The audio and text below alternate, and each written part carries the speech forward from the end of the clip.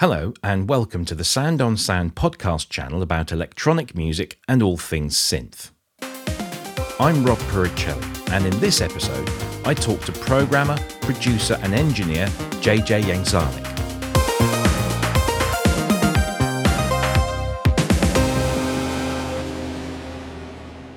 As part of Trevor Horn's team of technological wizards in the 1980s, JJ emerged as the preeminent Fairlight programmer of the day, primarily as one-fifth of the art pop collective Art of Noise, but also in projects ranging from ABC and Dollar to Yes and Malcolm McLaren. Describing himself as not a keyboard player, JJ brought his programming skills and talent to bear on a wide range of successful and groundbreaking recordings that were at the vanguard of how cutting-edge technology shaped not just the sound of pop music, but how pop music itself was made. I wanted to find out how JJ stumbled into an industry at a time of huge innovation and how he ended up working on some of the most significant and important recordings of the day, many of which are still cited as influential by many current musicians and producers.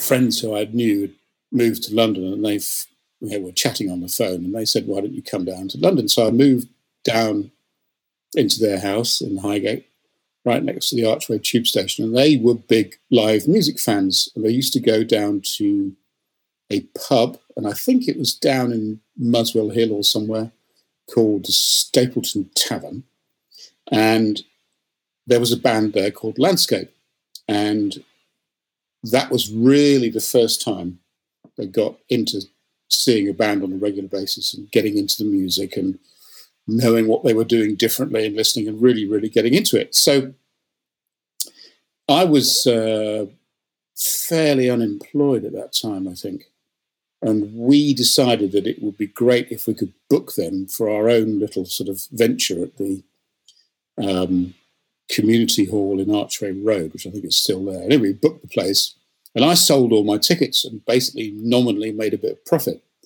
Meanwhile, going around putting up posters, and we had a great gig. And I helped them load in, load out, and I thought, I'm quite enjoying this. So one thing led to another, and I started working for them on the road. And Richard James Burgess was the drummer, and I started humping his gear around for him. Also Andy Pask, who now plays with Hans Zimmer. And they were very, very busy session guys. And Richard said to me, "Doesn't matter what you do, JJ, but just always arrive early." That was his credo. And he'd be doing 2 or 3 sessions a day. And I had a van, to 1 or 2 drum kits, be setting one up, go around to the next studio, set up the B kit, go back to the other studio, shut down the A kit, go and move that. It was phenomenal. Anyway, found my way around all the jingle studios in London, and then came across Jeff and Trevor when Richard was drumming for some of the tracks, Age of Plastic. And I think that, I'm not sure whether he drummed on Video Killed the Radio Star or whether that was someone else. It might have been Paul Robinson. Anyway, one thing led to another, and I took Richard's drum kit to Top of the Pops. And Jeff and Trevor had this guy who was looking after their gear nominally.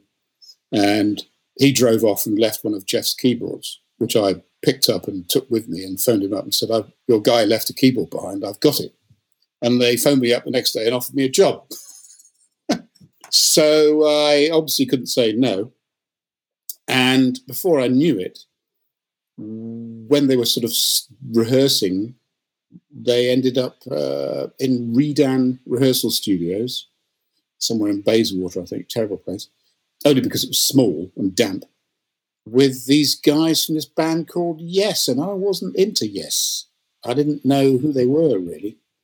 They were jammed in this room. And next thing I know, Jeff's going, "Need to build a keyboard rig. We're doing an album." And so spent vast amounts of money building his huge keyboard rig, which must have had 12, 13 keyboards in it, I think, a massive analog pedal board that Pete Cornish built that was essentially guitar effects with a multi-core in and multi-core out into a mixing console, custom-built monitors, custom amps, big setup. And so I kind of got in charge of that, not knowing terribly much, and he bought a Fairlight. And so he and I used to go to all the promo stuff they did in the evenings, because no one really knew what they were doing at all. Everybody was there, and everybody was just milling about, scratching their heads, going, "Great, it's fantastic. What the hell do you do with it?" And so that's how I kind of came across Jeff and Trevor. So initially, I was working for Jeff, then did the drama album, went on tour, toured America with Yes, and they came back, and I can't remember the timeline exactly, but Trevor Rabin came along. Jeff got into forming Asia. Trevor Rabin was playing guitar in Asia for a while. And Hal Wetton and the double drum kit maestro, Carl Palmer. And whilst they were rehearsing, I was taking Jeff's Fairlight, which he wasn't using in rehearsals, by agreement to go and earn a bit of money. So I was going out, charging for his Fairlight, charging for my time. That was going along quite nicely until one day I was at Air Studios with Macca and George Martin, and there was a torrential downpour, which we know about nowadays, but back then was quite unusual. And I think in Air Studios, which is at the top of a building at Oxford Circus, the glass void between the control room and the live room filled with water, and everything got shut down. And I had a call saying, "Jeff's rehearsal gear is getting rained on. You better go and sort it out."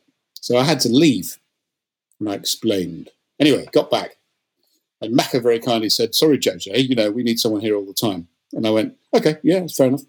Said, "Thanks for the gig." And that was that. So at that point, I realized that I had to sort of make a decision, and I couldn't do both things. And I decided to go freelance and use Jeff's machine when he had it, and others as and when I could. And then Gary, with whom I was shared a house at the time, Gary Langham, said, "Trevor's thinking of buying a Synclavier. We've got to put him off." He said, "It'll be a disaster. I'll talk to him. You need to come and have a chat." So I got a call from Trevor, and I went and had a chat. And he basically bought the Fairlight on the back of what I'd said to him. And he said, "Here you are. Take it away and get into it. I'll call you, give you a couple of days' notice, and get out there and do stuff." And so after that, I ended up in a house in Highgate, a little room with a Revox A7 7/4 inch. And I was out recording absolutely everything I could. That was fairly hi-fi. But I was also using my recording Sony Walkman as well, which I actually preferred the sound of, because it had, if you remember, stereo mics on it. And they had these monster auto compressors on them, which kind of just did the most amazing things. And you couldn't control at all. I mean, it was just madness. And got some really cool sounds on that. And just filled the Fairlight with stuff. Looping back to Macca, he had a sample of a trombone. And this is the other pivotal moment, apart from me being fired from the gig. Prior to that, he recorded this trombone. He said, "Let's sample it." We put it in. I looped it all up. Pretty horrible, I can tell you. And he starts playing with these big fat chords on it. He said, "It doesn't sound much like a horn section, does it, JJ?" And I was going, "Well, no, it's not. It's a trombone." And to be honest, it sounds like a bit of a Hoover on acid. And it was at that point I realized that, A, I had no future working for Macca, and B, sampling musical instruments was a dead end. Just suddenly that moment, I thought, this is the wrong way to go, because there are lots of people out there who can play these things and play beautifully and everything. So I'm going to go and find stuff that interests me. So thereafter, everywhere I used to go, I was just recording, and spent days and days and days in my little room editing and sampling and editing and sampling and editing and sampling. So we're in the early 1980s. 82 was ABC's Lexicon of Love, which you were involved with. And then following that, or around that time came the Malcolm McLaren gig. Can I just interrupt you there about ABC? This is a very significant album for many reasons. And one of them is that it was the first time really that Anne, Gary and I started to kind of work together. And it was one of those moments where, for example, Gary would magic up these delays and reverbs and compression and magical engineering stuff. And Anne would play a couple of things, and suddenly this, as if it were magic, happened. We'd done a little bit before with Dollar, Give Me Back My Heart, and records like that. And one of the, it was fraught with problems because I'd be going out doing sessions, often using the same sounds, and they'd sound terrible. The engineer go, producer go, it doesn't sound like da-da-da-da-da if they'd heard something. I'm going, yeah, no, it's the same sound, but I don't understand. And it was basically what was being played, who played it, and what the engineer was doing, what Gary was doing to it, which kind of brought it all to life. And it took me a while to figure that out. You know, he was doing delays with drums. He was using a lot of compression, made everything sound really loud. And it became very apparent that there were quite a lot of engineers who didn't really know how to bring the Fairlight to life. That was the sort of sound that Gary was able to manipulate and do things with that made it sort of magic.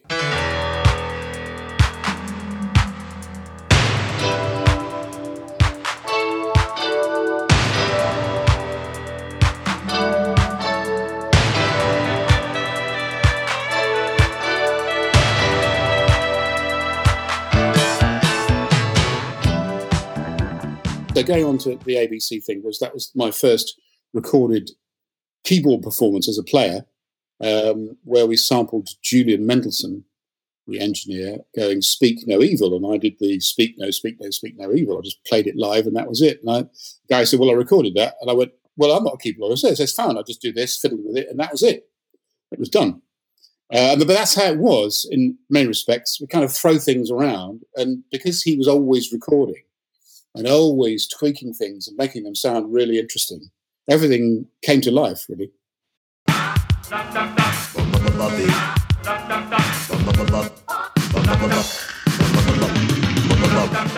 buffalo gal go around the outside, round the outside, round the outside.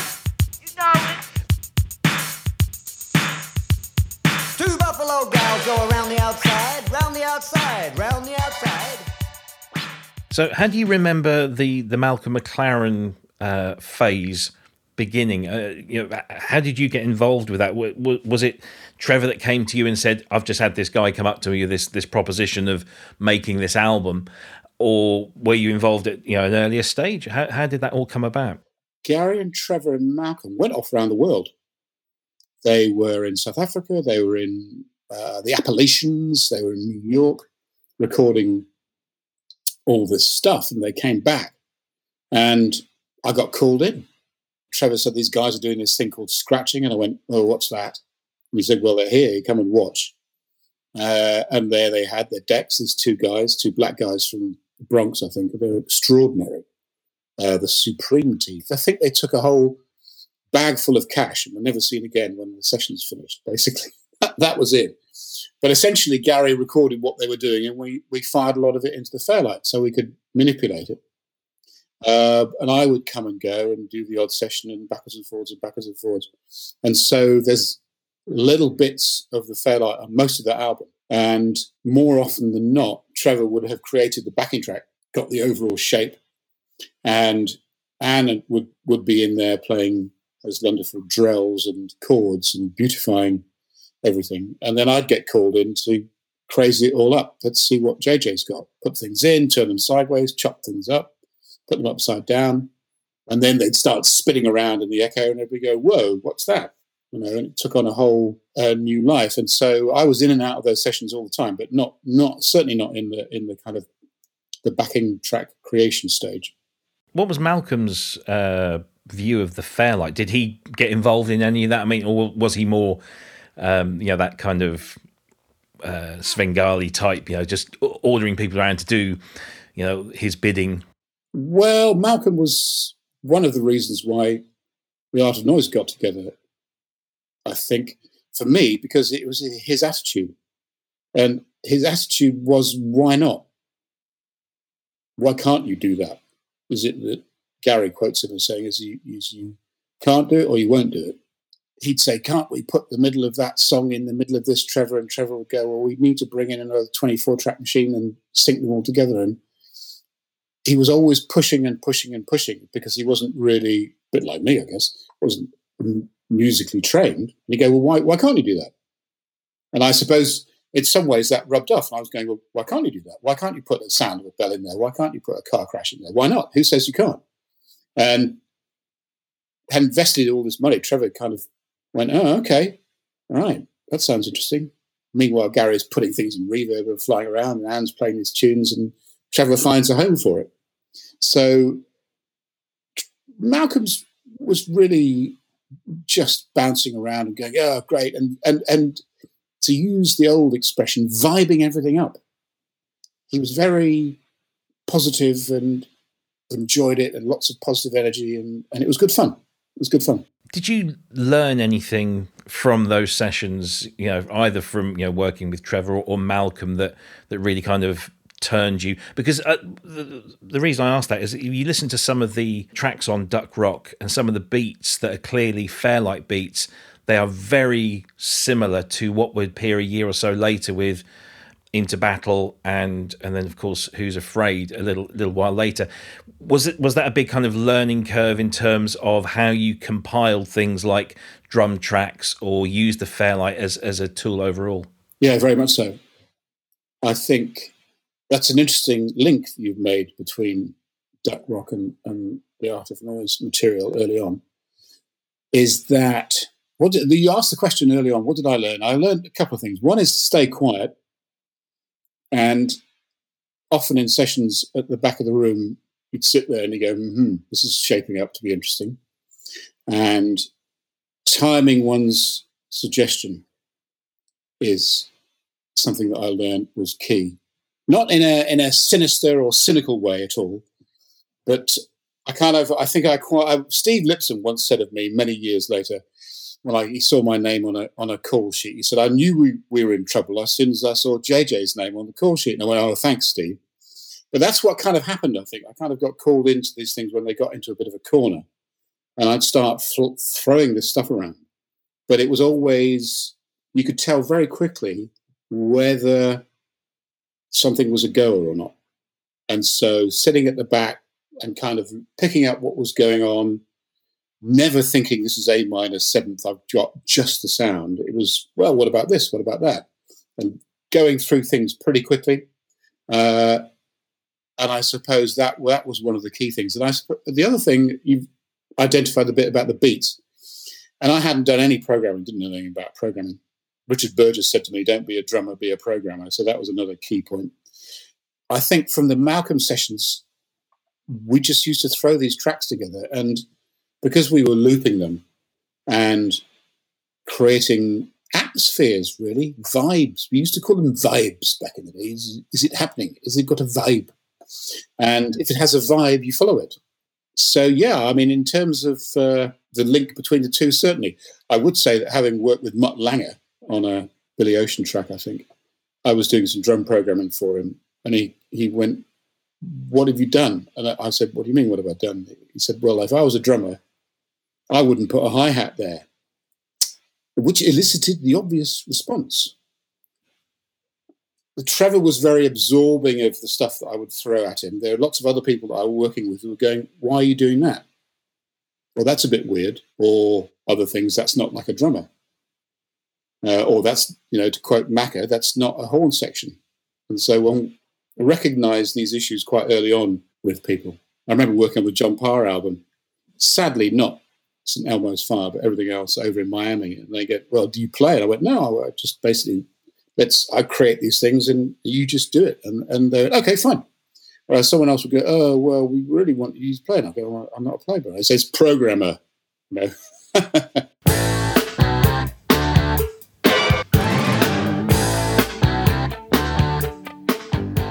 Around 82, 83, or maybe a little bit later, you called in by Trevor again to work with Yes on the 90125 album. Trevor having obviously come off the back of slightly successful, mildly disastrous gig with Yes on the Drama Tour, and then he comes back to produce this album and brings you guys in, obviously because you've been doing great work previously. So you've gone from Malcolm McLaren, now you're with prog super giants Yes. How different was that experience? Where to start? I'm not being silly here, but that's a really good question. And I imagine the dynamic is really different. You've come from Yes. Malcolm, who is completely just like, let's just do it because why not, to an established band of exceptionally talented musicians who clearly have a democracy and a hierarchy, I guess, and there are some with greater say than others, and that must have been a more rigid experience, I guess. That's very well observed. It was chalk and cheese between Malcolm and Yes. And apart from the obvious technical situation one found oneself in, as you've identified, Malcolm's very sort of enthusiastic. He's a one-man band, if you like. And then the Yes situation was interesting because I'd worked with them before, obviously, as Jeff Tech, as we're now known. And so they regarded me, I think, with a slight amount of, not suspicion, but the other crew were kind of going, what's JJ doing here? Oh, he's got this thing. Oh, what's that? And they were kind of going, oh, so he's doing something different. I'm not looking after keyboards anymore. And so there was that dynamic. The guys I used to work with were kind of going, oh, okay, what are we doing here? Well, I'm programming this thing now. Oh, okay, blah, blah, blah. So then I would often get called into those sessions, probably again in the Lipson lineup situation of we've got ourselves into a bit of a cul-de-sac, let's call JJ. And this is with the benefit of hindsight, I would say. And so more often than not, I'd get booked in and I'd be down in the studio for a couple of days, and the backing track in some form would have been recorded. There might be a guide vocal. The band may or may not have been there. Chris Squire would be late, as in starting at 11 in the morning, he'd be there at 11 in the evening, by which time everybody's tearing their hair out and want to go home. So that was very, very, very different. And overall, it was often down to me. Trevor said, we need to do something here. What about this? And I went, why don't we, for example, sample these drums and bits and pieces like that? And Gary turned on the juice. They started to sound amazing. And we'd start overdubbing. And I remember being in at least 2 or 3 studios during that period. There was one story where they sent Steve Howe off to do some guitar overdubs with a mix on the 24 track. And when it got back, it was all out of tune because the analog tapes weren't running at the same speed. And so there was a lot of technical stuff, and it was time to get a cup of tea. A lot of sitting around, a lot of trying to figure out what was going on. The difference came when Trevor Rabin started playing keyboards. And he started playing the Fairlight, and he's a demon keyboard player. So a lot of the keyboard parts that he played with the sounds are Trevor Rabin. And he got what I was doing completely. And so I'd sample a bit of a voice, take a bit of the front off, change the ADSR, pitch it down a bit, blah, blah, blah. Gary'd sprite up, and Trevor'd start playing. And he understood completely what it was and what it was doing. And he said to Gary, can you do this? Can you do that? Blah, blah, blah, blah. Play the track, and off he'd go. And he was there. So that little trio, Rabin, me, and Langan, worked very well on that because Trevor understood how it might all work together.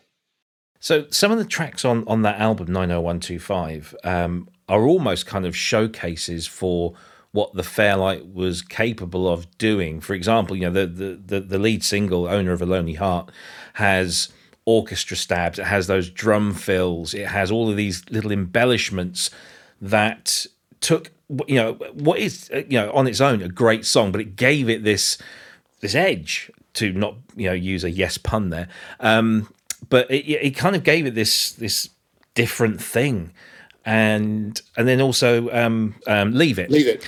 So all of those do's at the beginning, for want of a better way of describing it, was that all how did that happen, and was that difficult to put together? Not really. Thinking about Owner of a Lonely Heart, a cassette appeared, and Trevor said, "There's this drum fill I want you to sample." So I sampled that, put it into 2 bits, and I went, "Play the tape again," and I went, "That sound is much more interesting," and that was the Stab. And I went, "Let me just try it." And he'd go, "Okay," and he'd disappear and come back, and Gary would get the verbs going. We'd start mucking around and go, "Ooh, right, we need to find a place for that because that's tremendous."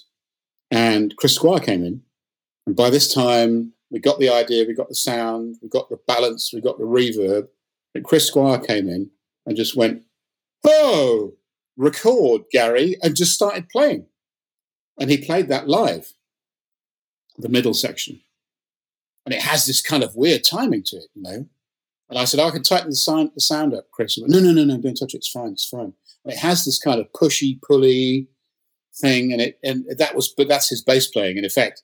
And you wouldn't program it like that, and it would be pretty dull if you did. But it had this dynamic change in it, and that was because the way he played it. It was because Gary recorded it, and so that it's like, okay, so we need we're going to use that gag, we need to reference it a bit earlier on. What about the intro? You know, and so the normal iteration of a song, bit of an intro, put it back, do this, all the stuff that you used to do in a song, took over. Having found the first bit for it, okay, it lives there.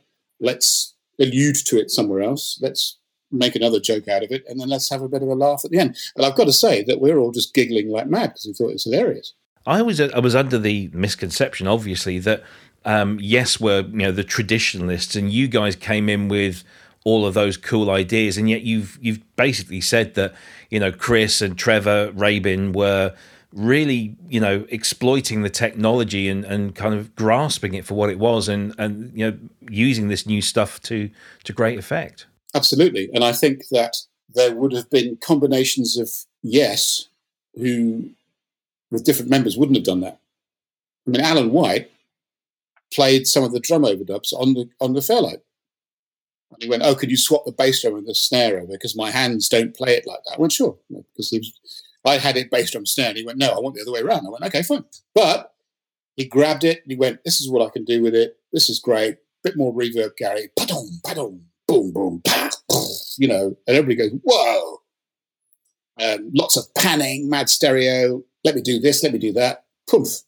Great idea. And so, I think that if you look back over, Yes, I'm not sure what other technological advances there were, but they were certainly using as many as they could. And, track-wise and effects and gear, I don't think they were ever sort of not forthcoming in trying things out. The legend has it that in between the Yes sessions, Gary obtained some of the tapes of Alan's drumming, and you sampled those and started to build what would become early Art of Noise recordings, or the inspiration maybe for some of those recordings. Can you confirm or deny that, and maybe elaborate on that process? Absolutely. Very happy to. Gary was recording the band, I think there may have been Air or Townhouse, and the fashion in those days was very big snare sounds. Hugh Padgham was a big guy in that, and it was as if the engineers were having a fight who could get the biggest snare.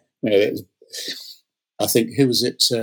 Hall & Oates, big bang crash, big bang boom. They were just thinking it was hilarious, all this nonsense. It was very 80s, huge snares. Anyway, as I remember it, Gary had got Alan playing a track on his own, and he just happened to be listening to the talkback mic in the live room where he was playing, and realised that this was a bit of an awesome sound, because it wasn't normally used for recording, and it was a microphone hanging in the top of the stone room. And like all good engineers, he patches it in and starts recording. And I think he got Alan down to bass drum and a snare drum. So don't play cymbals, don't play hi-hat. It ended up with a kind of track, which is basically snare drum, bass drum, and because Alan was a drummer, the occasional fill, because he couldn't not do that.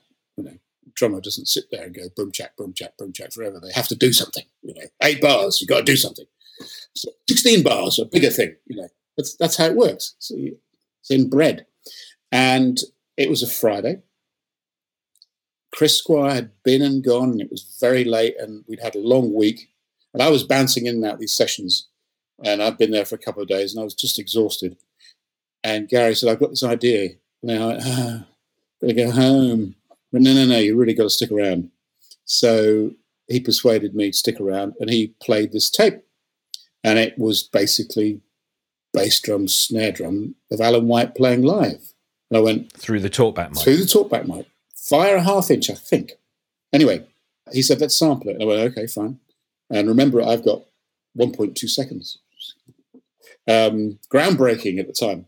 And I wasn't paying attention because there were other things going on. And I recorded at the start of the sample, not on the downbeat, which had its own merits, actually. So we ended up calling the sample Tack Boom Boom because I started the sample on the snare beat, which meant that when you put it into the downbeat of the bar, when you're watching Page R go by, going 1, 2, 3, 4, it was going 3, 4, 1, 2, 3, 4, which when Anne came in, she would kind of looked at the screen and went, why is it doing that? And I went, I don't know, but it works because we had this groove and Gary and I just slammed a whole load of stuff on it overnight, including us going money, which is backwards, which is enum, screaming, going, yeah, and turning that backwards and other things that we'd found. And we just went a bit mental for a few hours.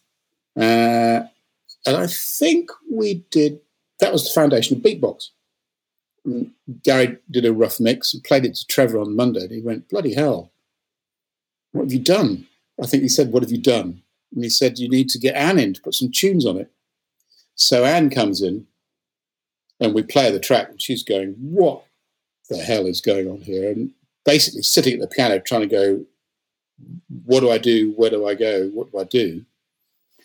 And ends up playing over the outro where the beautiful, beautiful piano comes in, Bosendorfer at the in Psalm East.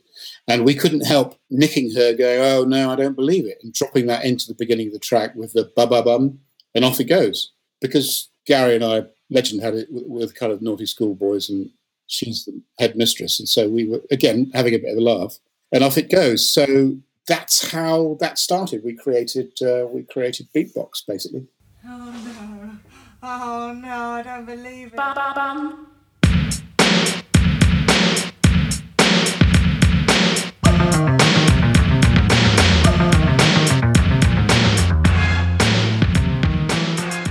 We got a groove, doubled it up, changed the outro fill a bit, put that aside, got another 4 bars, got another 8 bars, changed that, put that aside, and then basically, because we've been doing it a lot with Malcolm, mapped out a song.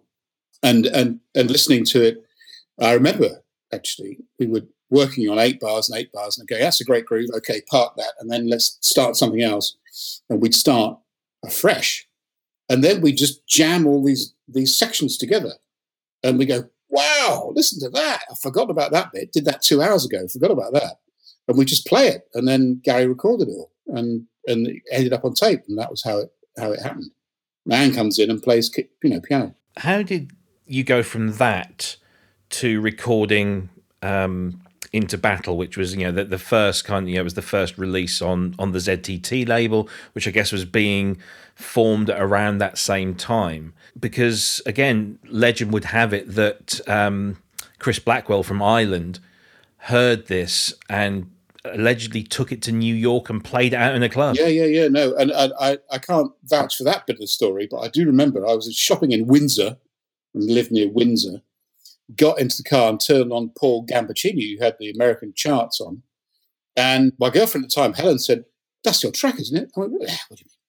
I turned it up and went, good grief, it's Beatbox. And then it goes, number 5 in the Black Urban Dance charts in America. I go, what? Had no idea. And they basically then realised they better sign us up for a deal. And then they said, we need more stuff. So Gary was going, well, I got a half an hour tomorrow, come down and we would work in the tape editing room on a 2-track.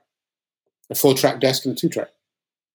Just looping stuff together, put a bit of reverbs on them. And if something had merit, we'd build it up and get Anne in. If it was not good, we'll just put a 30-second excerpt on and go, that's a bit of a laugh, let's do that. So it was just pretty chaotic, actually. And as you say, you were very busy at the time, not just with what you were doing with Art of Noise, but all of the other stuff that was going on at ZTT and beyond that you were being involved with, such as Frankie Goes to Hollywood and so on. How did you find, that time to kind of, on the one hand, you're a pop star, you're in a hit band with hit singles and hit albums, and on the other side of the coin, you are a very much in demand programmer and engineer and producer, and you're being called to do all this stuff. Was it as busy as it sounds, and did you enjoy that? Did you get a chance to enjoy it? It was mental. Did I enjoy it? No. Did I have good advice about what I should do? No.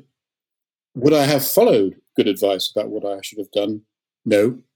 And I think that I would say during that period, I was fairly out of my depth and didn't quite appreciate that producing was not so much about the music as the personalities.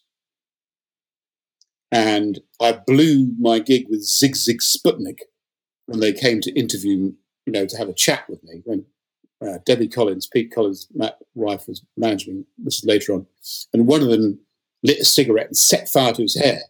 And they said to me, well, what's your role in the studio, JJ? And I said, well, the first thing to do is make sure no one sets fire to themselves.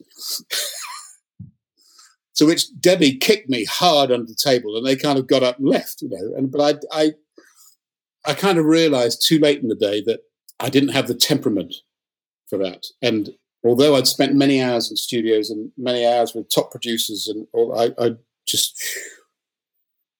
would rather be the off-the-wall guy in the back of the room. Did you enjoy being a faceless band? Oh, much so. Yeah, totally. Faceless is cool, because I'll tell you why. Because having sat through all that and worked on all that Frankie stuff and seen them being mobbed and seen, quite by chance, the taxi bills after a few months and where all that money came from, asked Collie Johnson, to be able to walk into the studio and know and take a blind bit of notice of who you were was fantastic. And the thing about being someone in the broadest possible sense, and I think that the social media of the world, people who embark on that haven't got this yet, which is when you are someone, you end up being not someone, inevitably. And that takes many forms. And I have seen it in several bands and people that I've worked with over the years. It's very hard to handle. So being faceless, wonderful. Best thing we did.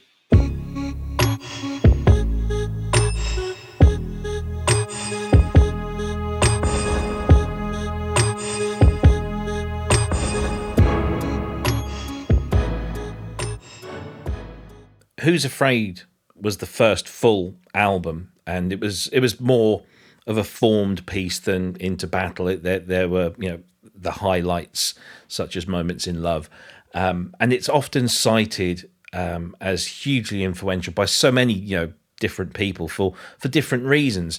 Anne's compositions and performances were inspirational. Your creative use of the sampler was inspirational. Gary's production or engineering and Trevor's production were inspirational. How do you feel all this time on that even to this day, that album is still cited as not only just inspirational, but also like a pivotal moment in pop music? I feel humbled, actually, and have been able to access some of the stripped out audio, and I've been listening to some of that. And some of the things Gary got up to, for example, in Moments in Love, absolutely extraordinary. So, for example, he would have probably, unbeknownst to me at the time, but I've been able to listen back to this stuff, say 4 delays and reverbs and combinations thereof, which as the Fairlight was playing the track, because we put the Fairlight, we get the arrangement, we put the Fairlight down and then overdub in real time. But whilst we were putting it down, he was recording 2 tracks of stereo effects that he was muting and playing as it went along. Unbelievable. Unbelievable. And the work he was doing on the snare alone in Moments of Love was extraordinary. There, I can think of at least 4 different styles of reverb on there. And he's playing them. And he gets it wrong sometimes, and it's hilarious because I now know. I listen to it, and he just went for it. And so during that time, it's this additive process I'm talking about that we mentioned earlier. He was just adding to that without really, certainly me, not being aware of what he was doing, but the fact that it turned around and going, oh, this has got the vibe, because he had created something and recorded it, balanced it and put it back, and suddenly this new shape and this new form appeared. And over that track, we said, what are we going to do with this? And I said, well, let's make it the most boring track we can. Let's do it for at least 10 minutes. And we got to about 9 minutes and gave up. And we never managed to get it any shorter than that. It just doesn't work. And that was the premise. Let's make it really boring. Let's make it really long. And no notion at the time of musique concrète or any of that post-rationalized stuff at all. It was, let's just drag this out. And I came up with the idea of turning everything into a 9-bar loop, which is because you have the counts of 4 and you have the weird bits. And it was a stroke of genius, I think, if I may, because it was an unusual form anyway. We had the pulse, and we needed something to, Trevor would call it a gag. We needed a gag to kind of reset, drop, and rebuild. And I went, let's put a bar of nothing in. And then we started filling the bars of nothing in with counts and noises and all that sort of stuff. But basically it meant that you could stop 3, 4 and rebuild. And this meant that the whole tune had many opportunities to reformulate itself because there were these breaks. And that was by chance, really, I guess. It was by virtue of the fact that, what happened with that is another cassette sample. And said to me, I've got this sample on a cassette that might be quite good. Gave it to me on the Friday. I said, well, I'll take it home and I'll put it in. And I sampled it, and it's the Orc melody for Moments in Love. And we got to the studio and we'd set up and said, oh, how did you get on with that sample? And because I've been playing with it and dialing it and shaping it and just fiddling with it, perfecting it over the weekend, I'd worked out this sort of thing, which I didn't appreciate was a melody at all. And I went, oh, it goes bum, bum, bum, bum. And she went, brilliant. And because he's got perfect pictures, he can remember stuff, she goes, right, Gary, roll the tape. Here we go. Dum, dum, dum, dum. Off she went. And she played what I'd played perfectly again. And that became the motif. And I said, well, what should we do now? She said, why don't we do some pulses? What about Teresa? Let's do this. And that was it. And off we went. And then we went, right, let's slow it down. Let's make it long. Let's make it slow. Let's make it 9 bars. Let's have a bit of a laugh. And then Paul Morley came in and he listened to the cassette and he's going to go, call it Moments in Love. Because we didn't have a title. And Rosie said to me, what did Paul Morley do? I went, that alone, because we had no title. Call it Moments in Love. And the first vocal that went on it was Anne. She went home, recorded a cassette with Roger, multi-tracked herself up, dropped it in. And we ended up using Camilla Pilkington and lots of other people along the way. But that's how that started. But in terms of pivotal moments, the name, everything flowed from that. The mad cyber sex, all that weird stuff that we threw in there. It was just because of the name. And so it was again, a very, very additive process. And I'll talk about that. And this is something I've been thinking about. Close to the edit, we had the loop going tack, boom, boom, tack, boom, boom, tack, boom, boom, and started playing quite a legato bass, dum, dum, dum, dum, dum, dum, dum, dum, dum. Gary came over and said, put it in record, give me another track, and put in all these other notes. And we go, oh, wow. And I have listened to that back. And the timing's all over the place. The tuning's all over the place. By virtue of the fact it was sequenced, the starts are good, but all the note durations are miles off. You wouldn't nowadays, you wouldn't let that go. But again, because it got copied and pasted, that shape that I didn't bother to fiddle with, some a bit long, some a bit short, some a bit long, some a bit short, but as played, gave it that shape. Now you'd sit there and go, I'm going to make them all 2/4/4, 3/4/4, 4/8/9 and make it all perfect. And it sounds dire, dead. There is an organic quality to that Art of Noise stuff, and it does feel, ironically, given the fact that you're using what was cutting edge technology at the time, it feels very human. Well, that's because we had 8 tracks on the Fairlight, as you know, and I was thinking about this, talking to someone the other day about it. I think, generally speaking, used about 5, and we'd put it on tape, and then we'd overdub it. So there's real percussion, there's real drums, there's real piano, there's real keyboards. And that, again, with the benefit of hindsight, you had this thing that's chundering along, doing its thing with Gary's reverbs. And the thing about his delays are that he used to count them manually. And so he didn't dial them in into a kind of, give me a crotic quaver, da-da-da-da-da. He used to count them on a stopwatch. And so they're not perfect, which means you get this roll because they're not perfect. And so with all your doors and all that sort of business, you put in your perfect quantized repeats, dull. And then Anne will come and play. And because it's thundering along underneath, then as a keyboard player, you've got that ability, who has that ability like Anne, is to slide across the top and give it this feel, which you wouldn't and can't do if you're going to program it. And again, didn't know that at the time, but that's what made it really, really cool to listen to, I think. I want to just touch on more recent things, if I may.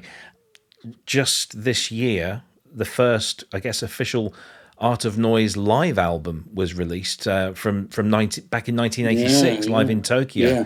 And what I wanted to know, and it's something I've always been fascinated with, because there were live performances of that early incarnation of Art of Noise at the Ambassadors, and there's been some of those recordings have been captured and put out.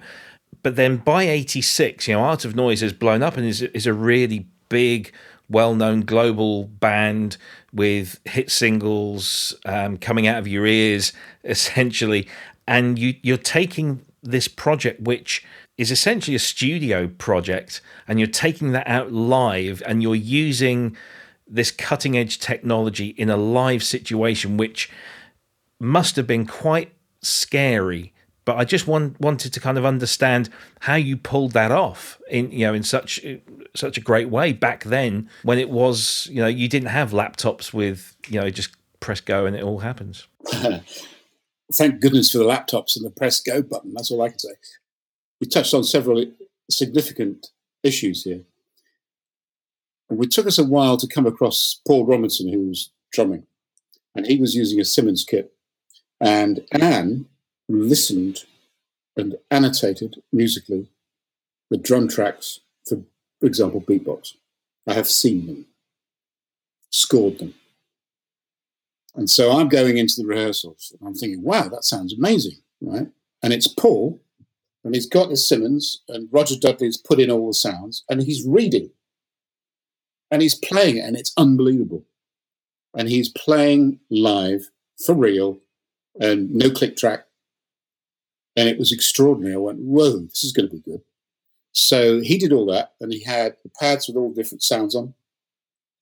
We ended up in Japan, so we're doing No Sun, No Moon, and No Stars. And we had someone put the Japanese voice in, so when he hit it hard, it was in Japanese. When he hit it soft, it was in English, and he loved all that. So he was doing that. We had 2 consoles out front of house. Roger Dudley was on that with another guy, I can't remember his name, but they had 2 Akai samplers. So they're running one track with the samples loaded. Meanwhile, Roger's assistant was loading up the next one for the next tune, and then it switched sides. And we had a traffic light system on the side of the stage. So when they were ready, they hit the green light, and Anne and I were talking, and we go, the light's gone green, let's go. And then Paul goes, clickety-clickety-click.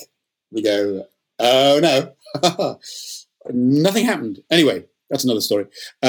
So we had a great drummer, and he was playing live. And Dave Bronze, who plays bass with Clapton now and Tom Jones, and another great bass player, Reader, had a sampling bass. I can't remember which one it was, a Boss, I think, or something or other. And he had all his samples, and he was playing live. So we had a proper rhythm section. And then there was Simon doing percussion. There were the noisettes doing the vocals. There was Anne playing piano, and there was me pressing the odd key. Anne said, I don't know what I'm going to do. She said, look, just do what you think you can do and don't worry about it. And don't do anything you think you can't do. And I went, great. I managed to get that wrong. And I got frowned on, sorry, not paying attention. But in terms of technology, okay, so there are many myths. And on the Live on the Tube thing, I thought, we've got to go large here. So Anne had a slave keyboard, I had 2 keyboards, and I had 2 monitors and a box in the middle that was the syncing box, Synthy. Friendship SRC. That's the one. What a great box. That changed the world. Unless people who didn't know how those things worked started the track pretty much at the head of the tape and left you no room for wiggling. Go, let's put a little bit of a delay in and we can catch it up in a bar. I've been there. Oh, God. Anyway, but I only had one Fairlight. But I had multiple screens because I thought I needed to make it look big. So likewise on tour, Anne had the slave keyboard. I had the A-frame. I had the Friendship SRC. I had 2 monitors. And I may have had 1 keyboard. I can't remember. And I had the processor here. And I had a guy who looked after me. And quite a lot of the time when Anne was talking, there was me popping a disc and sticking the new disc in. Discs to go in, discs out, disc in, disc out. And I famously went, okay, I'm ready to go. And I went, plink, plink, uh-oh, no problem. So I'm looking around and it goes, not loaded. And I'm going, okay, this is not good. So Tech jumps up, he's looking, and he pops the second right-hand drive out, okay, which you'd appreciate. Nothing comes out, right? And I'm going, what's going on? And then he's pointing, right, because there's a bit of noise going on elsewhere. And I had put the song disc between the 2 disc drives. Oh, right.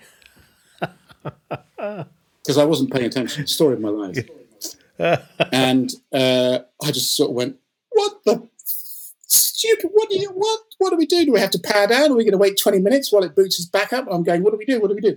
And he got an insulated screwdriver, feeler thing, popped the system disc and flicked the data disc out.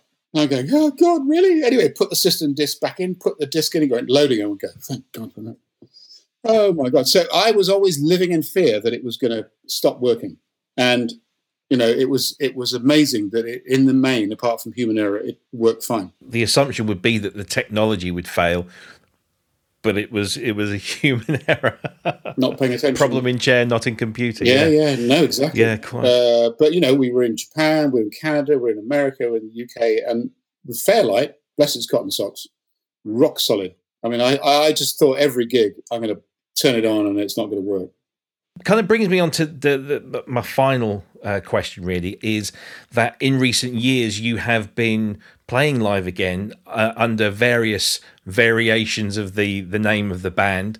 And I just wanted to kind of know how much easier it is to do this stuff using, laptops essentially, rather than, that old tech. And is it as much fun to do? We have Donal Hodgson. Donal's a bit of a whiz, and he has 2 Macs synced together via some box. So if the primary one goes, the other one takes over without anyone noticing. I yet to hear this, but that's the theory. So he does all that side of it, and essentially Anne had her sounds, Gary has his sounds, and I have my sounds, and we join in. I remember that performance on the Tube, and you and Anne are leaning over various wonderful bits of technology, and Gary's there playing his instrument, which is the mixer. And that's still true to this day when you guys perform live, that he's playing his mixer. That's his instrument. Yeah. Well, he's got samples now as well. JJ, it's been a fascinating journey going through those seminal years and those albums, and thank you for your wonderful insights and stories. It's much appreciated. Thank you so much. Thank you for listening, and be sure to check out the show notes page for this episode, where you'll find further information along with web links and details of all the other episodes. Before you go, make sure you visit the Sound on Sound podcast page at soundonsound.com sound.com/podcasts, where you can explore all the other great content playing across the other channels. I'm Rob Puricelli, and this has been a failed Muso production for Sound on Sound.